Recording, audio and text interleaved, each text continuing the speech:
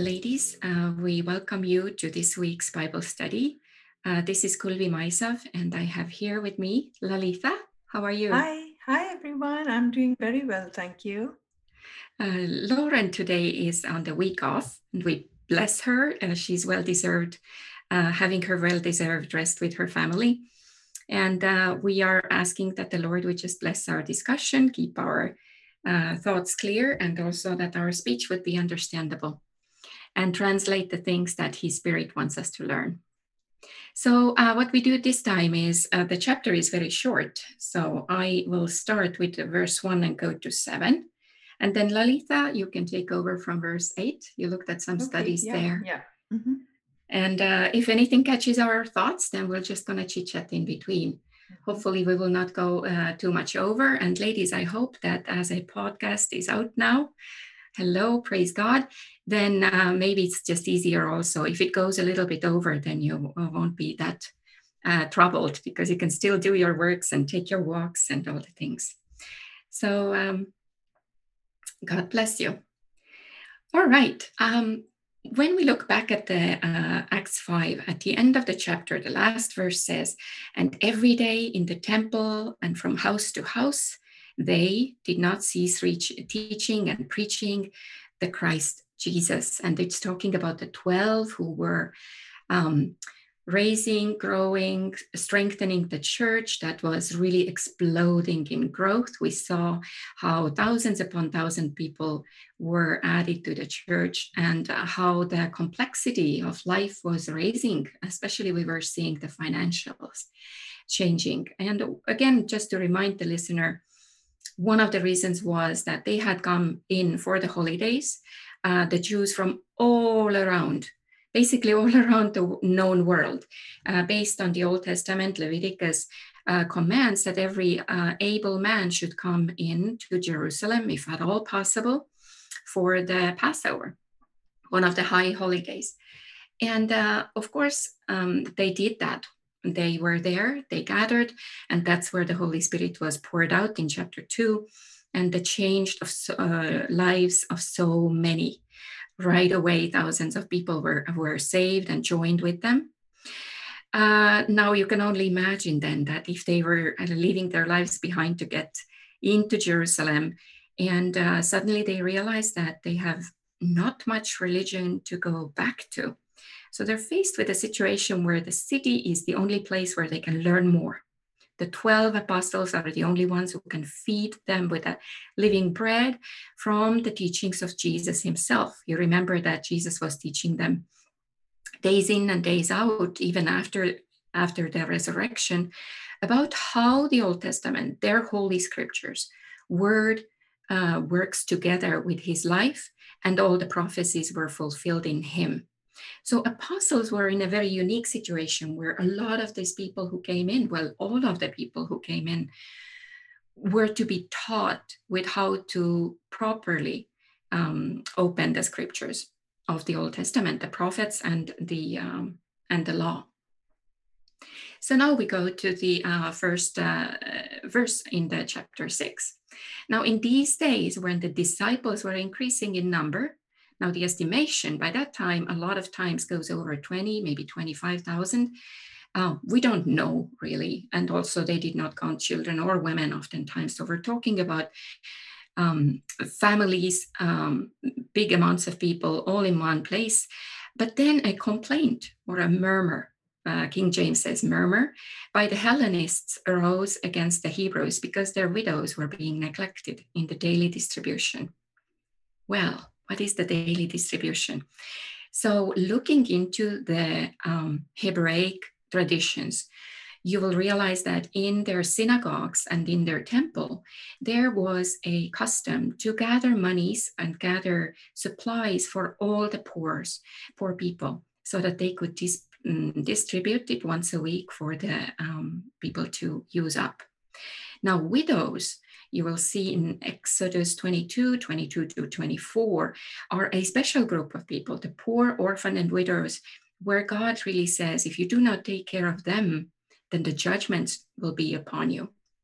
So for Jews, traditionally, and even today, it is one of the utmost importance to take care of the widows in the midst of them. Now, the Hellenists were the people who were coming from wider diaspora, which means the provinces of all over Greece and Greco-Roman world. Their language was Greek, while Jews were speaking Hebrew. And their culture was very different from traditional Jewish culture. And of course, if you think about the fact that Jews had been under the Babylon for a long time, their culture and their knowledge of word and their translations of the word had gone really far and very strict. And now you suddenly have a whole massive amount of people coming in who really come from a totally different culture and live differently. And all these things had to put together. So when I studied a little bit about that murmur, listen to that word, the murmur, isn't that something we all know how that goes? It's like this undercurrent that is not really formulated fully, but it's known in the church that there's some discontentment. And so it came up to the apostles. And cultural differences might have played a big role there. The commentaries are saying that oftentimes when you have people who speak different language, come from different background, it can cause a little bit of dissent, right? So then on this verse 2, it says the 12, the apostles, as you remember, summoned all disciples and said, "It is not right that we should give up preaching the word of God to serve the tables. Therefore, brothers, pick out from you, among you, 7 men of good repute, full of the Spirit and of wisdom, who we will appoint to this duty." Again, a couple things. Remember, there's thousands of people who gather daily from house to house and from temple to the temple. There's distributions. There's also probably counseling. There's a lot of teaching to be done, and helping of families. So it was not that the apostle had decidedly not tried to help the Hellenists. It really was the sheer number of people. By that time, when they summoned and they said, "It is not right." Notice that word in the verse 2. This reminds you right away going to the, right here, Exodus 18:17. If you remember when Moses' father-in-law came to visit Moses and saw how he was overwhelmed by the amount of counseling Moses had to do day in and day out, from early morning to the late night. And he said, "It is not good." It is very similar, or if not the same phrase right there. And the cause is overwhelm of growing needs in the ineffective ministry. You cannot do it well if you're tired and overwhelmed. So in verse 18, in Exodus 18, it says, "You and the people with you will certainly wear yourself out, for the thing is too heavy for you. You are not able to do it alone." So in verse 2, you have the same phrase. It is not right that we would get overwhelmed by it. It says then that let's find 7 men. Now, 7 was a number that we find again in traditional Judaism was to the ministry, the public services of the people. And 7 is an even number. So the idea was that if they would vote, you would always get either one way or the other way. 12 would be even number, you can't do it. So 7 was a good amount of finding those good men. When you look at these qualification now, good reputation, which in our language might be a little bit lost, but really good comes from the word root godly. There's no good outside of God. So it means righteous, godly character, somebody who is God-fearing, sincerely God-fearing man, full of the Spirit and of wisdom. And that can take us into the Isaiah 11:2. When you look at Isaiah 11:2, where it talks about Messiah now that we read, it says, "The spirit of wisdom and understanding is upon him, the spirit of counsel and strength, the spirit of knowledge and fear of the Lord." So when it is talk full of the Spirit and of wisdom, then it is the same Spirit that gives you wisdom, understanding, knowledge, and deep care. And they finish up saying, we will appoint them to this duty then. Now, interesting when you think about the process. They're asking men, you know, who have the most caring hearts. Obviously, Hellenists were the ones who were saying that things are going a little bit sideways. So find those men who you know will take good care of these widows, and we will appoint. So we will actually partner with them. We will become their partners in the ministry in taking care of godly purpose of ministering to the poor. I think too, where they go, let me go to the next one. Yes, let's go back to the verse 2 where it says that it would be not good if we would be give up preaching the word of God to serve tables. Now that word tables doesn't really mean just the food. It really means, it's the same term that you find in Matthew, where Jesus is turning around the tables of the money changers. So it is again this public service of taking care of the people, being duly diligent with people would be considered serving tables. We should also mention that even though in our culture, deacons mean a specific service, and it does differ in different denominations, how high or how simple they are considered. In some denominations, they're considered very highly important, and very few of them, while in some others you can call deacons anyone who serves, just like in this meaning. In the Bible, really, deacon is not mentioned until actually considering or touching upon the apostles themselves. When you look at the verse 4, where it says, we will devote ourselves to prayer and to the ministry of the word, then this word is the same as the one on top where it says deacon, which means again that we are ministering, we're helping, we're attending to this purpose rather than any kind of special position. And the other idea is, let's never forget that the apostles, if anyone, knew the most, that if the word and the preaching of the gospel is going to be neglected, then all the good works also will fall flat. And I think this is something, as we look into our churches, our ministries, and our own lives, is if we neglect the prayer and knowledge of the word of God and preaching it day in and day out and standing on the truth and contending for the truth and really helping people to know what exactly is right and good and how to, again, dissect those Old Testament scriptures that the Jews knew so well, but had been turned into human traditions that had become actually entangling. As a matter of fact, if I think about it, I oftentimes find this idea come to my mind that perhaps those Sadducees and Pharisees were not so much thinking that the attack was on Moses and the law, but it was more affecting their own extra side laws that they had made up for people.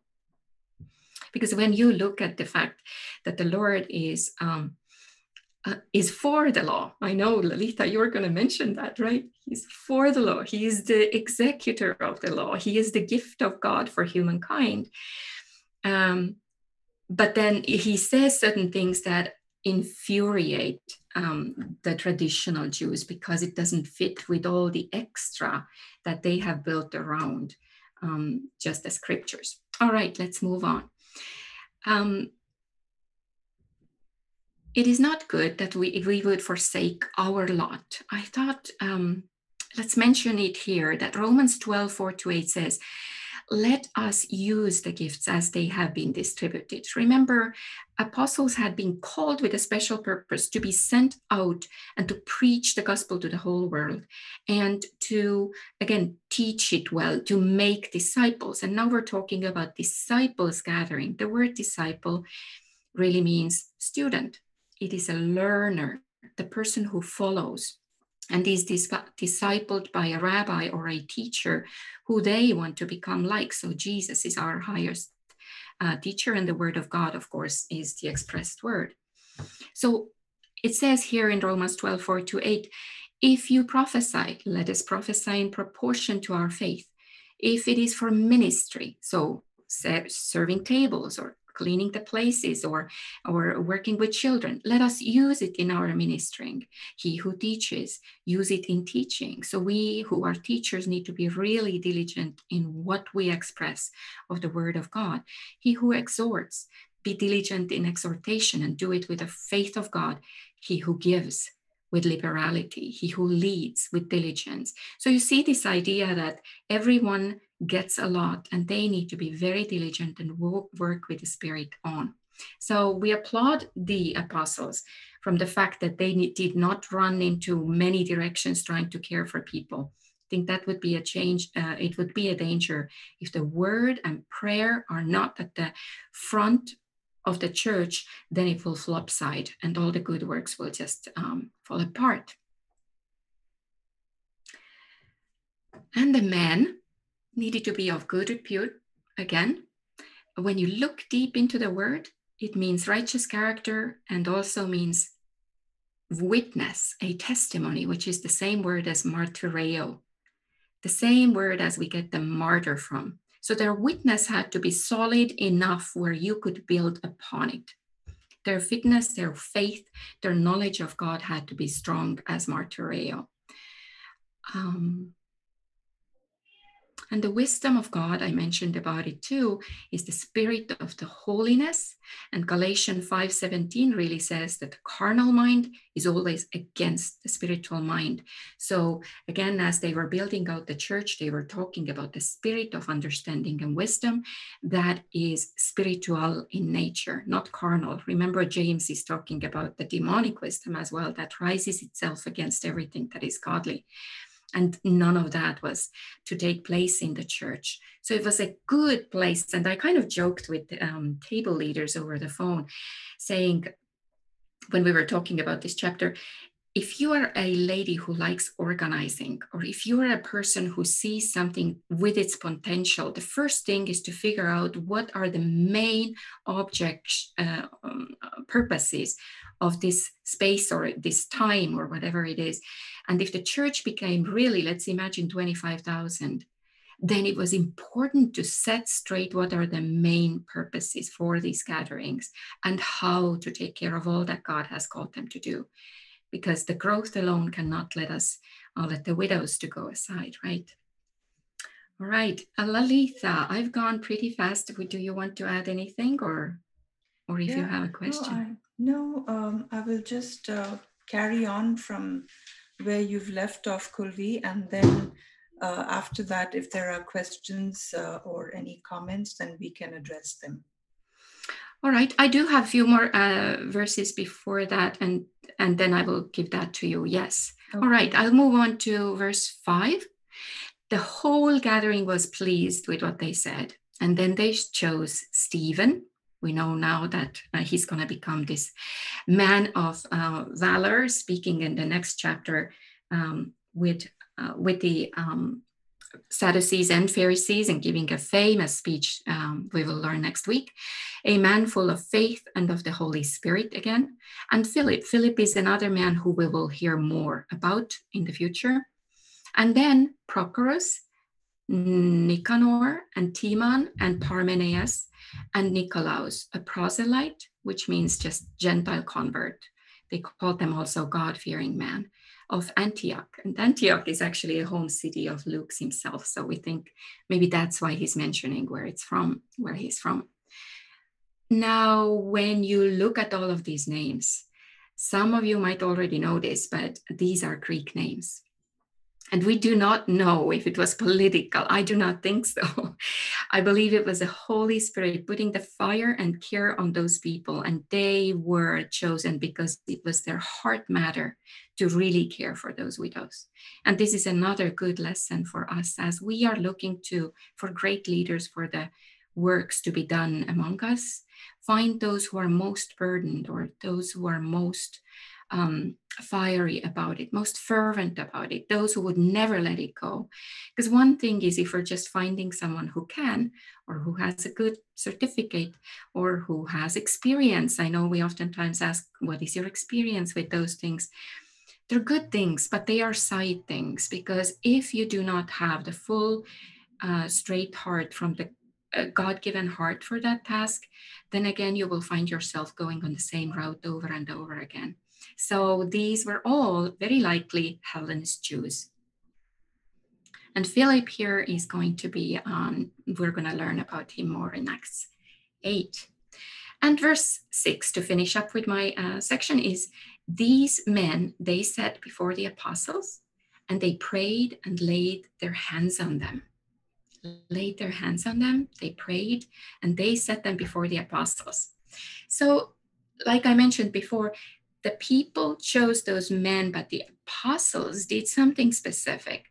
The Lord had set them up with the responsibility of those people, of all the body of Christ. So in laying of hands, when we look it up real quick in the Old Testament, then you find that in Numbers 27-23, Moses lays hands on Joshua. And Deuteronomy 34:9 says, listen to this is really interesting. He says, now Joshua, the son of Nun, was filled with the spirit of wisdom, for Moses had laid his hands on him. And the sons of Israel listened to him and did as the Lord had commanded Moses.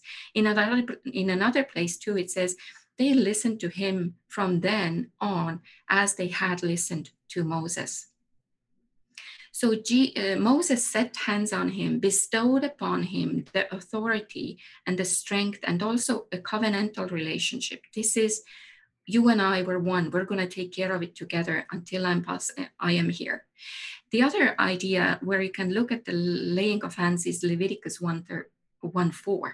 And that's actually about the sacrificial bulls, where before atonement, the high priest would lay the hands on that bull. And it was not for blessing alone, but it was the symbolic and also just this transactional side to it, that our sins, the nation's sins, are now going upon this sacrifice, this atonement. And Jesus, of course, is now our atonement. The act of laying off all the sins upon that sacrifice then purified the nation for the next year to go. When you look at the elementary teachings that are mentioned in Hebrews 6:1-2, you see that teaching of the laying of hands is also among there. I wonder sometimes if we actually should look into those elementary teachings that are considered elementary. Baptisms are in there as well. Then blessings. Jesus was blessing children. You remember that probably very well, Mark 10:16. And sometimes you will see that in Book of Acts in several times in Holy Spirit baptism. People would lay hands and these people would receive the Holy Spirit right under their hands. Healings as well. Mark 16:18, you lay hands and they will be made well. 1 Timothy 5:22 finishes up, I think, well for us and says, do not lay hands carelessly or without consideration.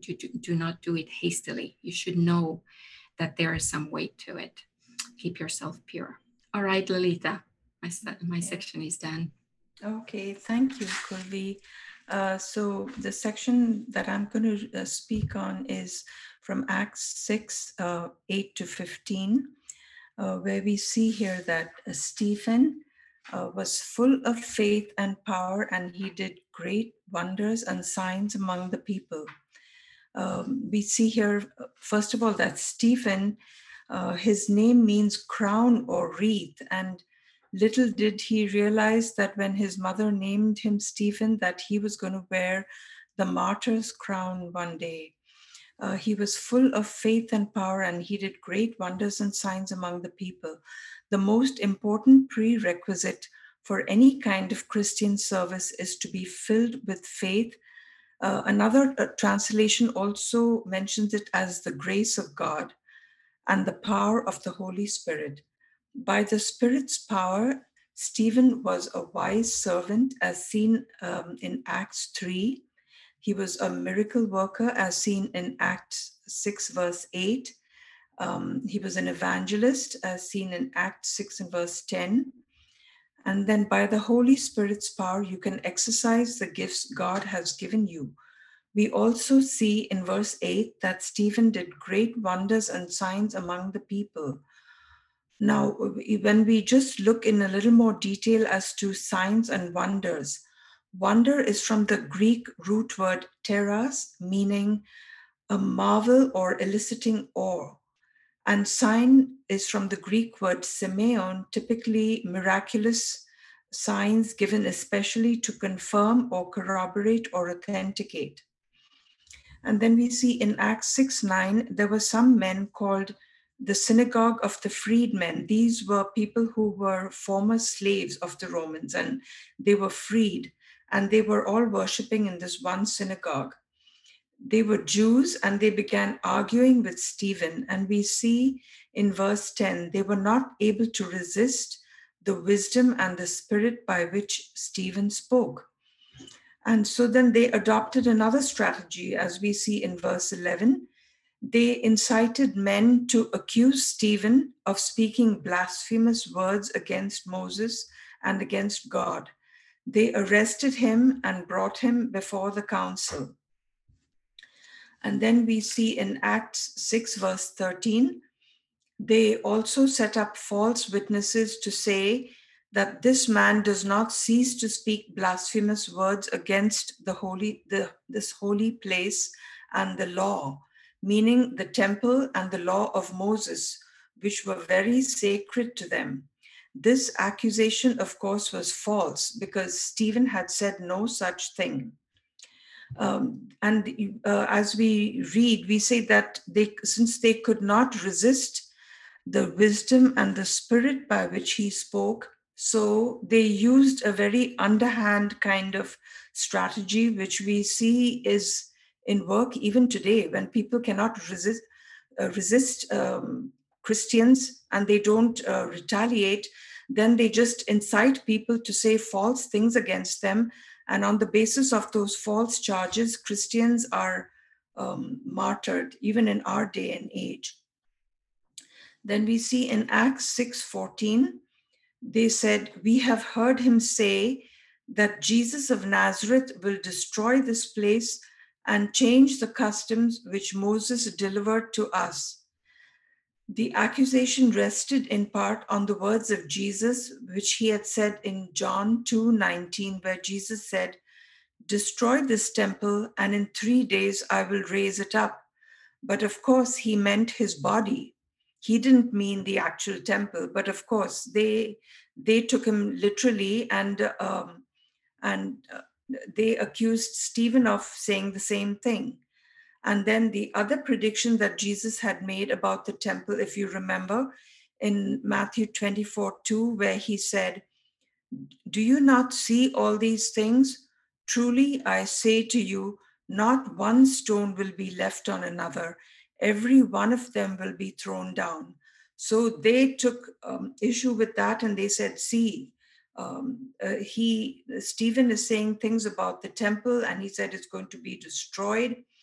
And of course, Stephen had said no such thing, and neither had Jesus. But they were determined to accuse them and pull them down. And then in Acts 6 and verse 15, it says, "And all who sat in the council, looking steadfastly at Stephen, saw his face as the face of an angel."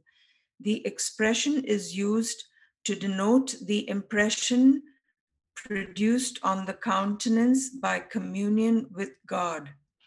We see in this chapter another occurrence in the manner in which the Church of the Lord Jesus was established. The church encountered opposition and persecution, and it still does to this day. When I was studying and reading up details about this chapter, I came across a quote from Robert Murray McCheyne, where he says, "Oh, for closest communion with God, till soul and body, head, face, and heart shine with divine brilliance." And this is available even to us because even as we commune with God through his Holy Spirit who indwells each one of us, that we can also have our faces and our hearts shine with divine brilliance. Each one of us was made to manifest the glory of God and host his presence. As we continue to desire more of God, to honor the Holy Spirit, and to surrender our hearts to him, staying continually filled and overflowing in the Holy Spirit will be a natural, it will be a natural and everyday occurrence for us. As we see, Kulvi, like you had also mentioned in the early part of the chapter, is that we just see unusual things happening in Acts chapter 6, and it starts actually right in the beginning of the whole book of Acts, and it goes on right till the end of the book of Acts. And it's not surprising that these are unusual and supernatural things, because God is anything but natural. Everything he does is supernatural. So we are so privileged to be called his children. We are so privileged to be indwelt by the same Holy Spirit that indwelt those believers in the first century church. The same Holy Spirit indwells us.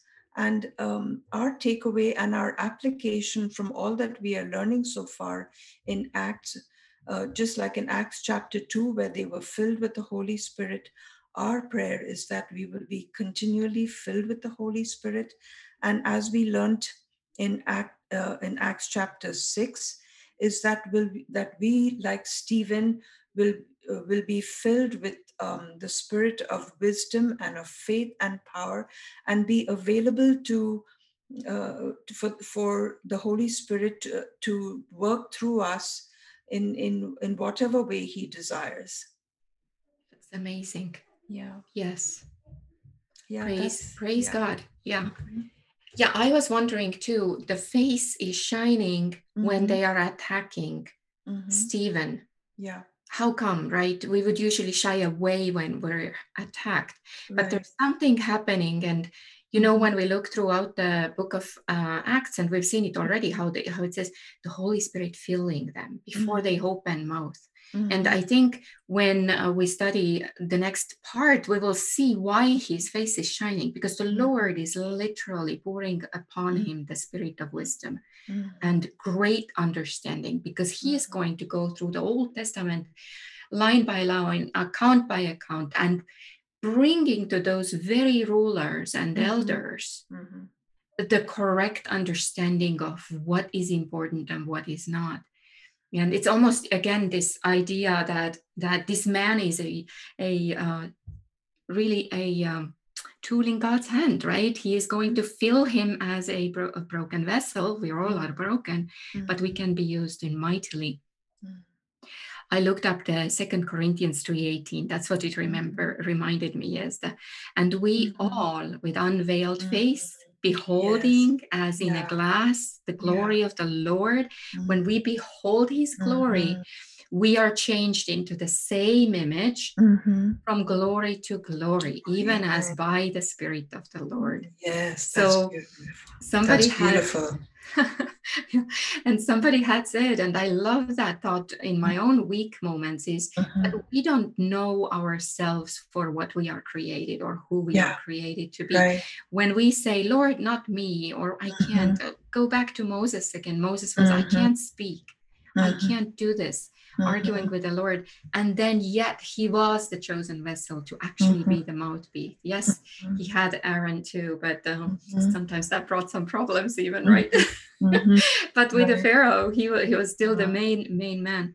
So to be able to be filled and led by the Spirit. And again, I think I want to bring it back to that idea that once you're called by the Lord, the Bible talks about make sure you're calling and run your race well. I think again that it's not in darkness that we run, but it is upon his word. As Paul is later speaking to Timothy and saying, stir up the gift that we bestowed upon you by the laying on of hands. So you understand again that the Lord has given from the elders to the younger generation by this equipping, basically, is what you could say. But it enables you, and you need to run your race then well. So don't neglect what was given to you because you're seeing something else, because the Lord has people in the body of Christ to do all the right things. And he is the builder of a church. Right. He is the one who actually puts all the body together. The eye cannot be a foot. Right. We cannot do everything, but we need to keep it really.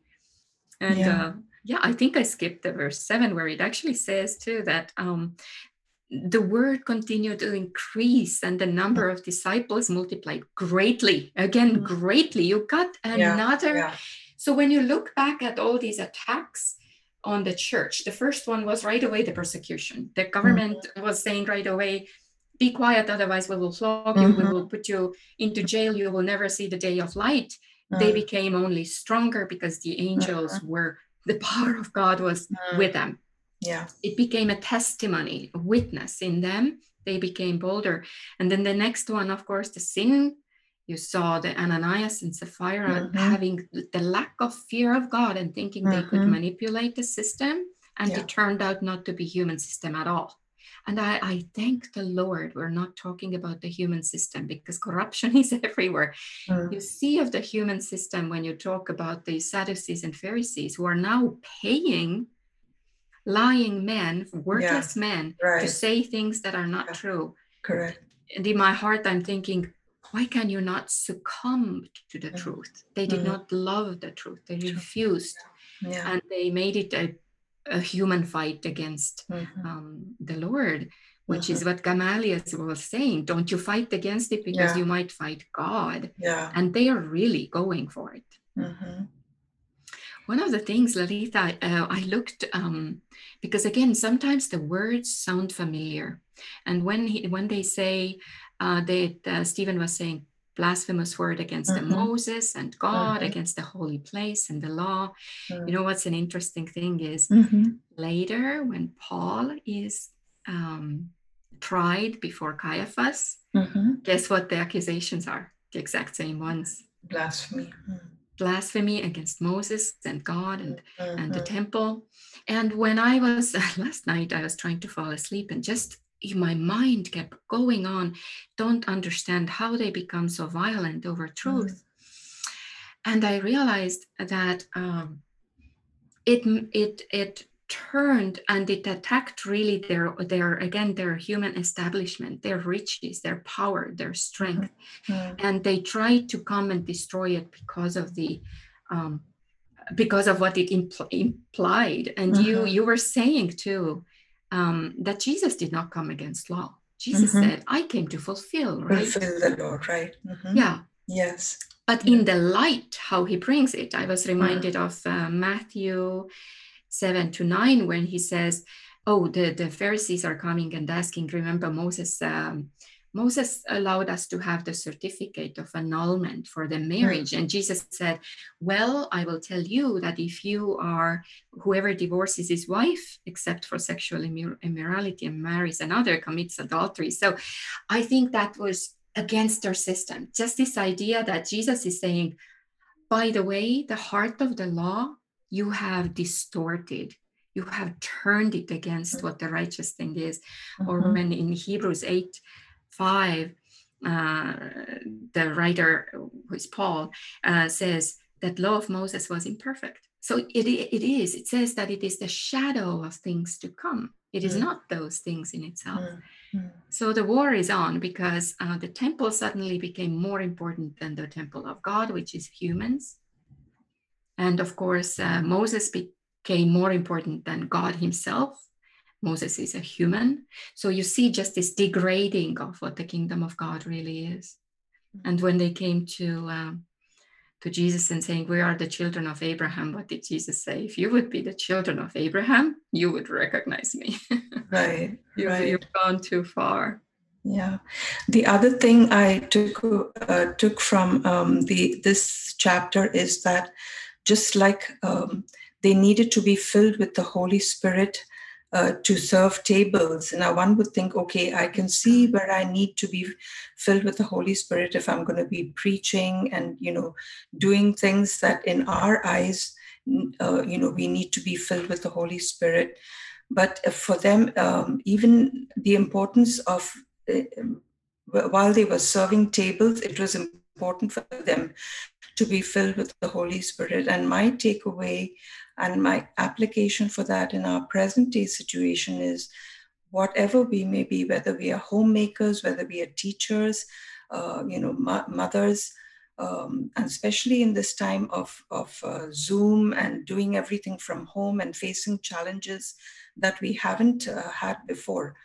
I believe that we need to be even more so filled with the Holy Spirit and with wisdom to be able to do all these tasks, which in our minds might be very mundane.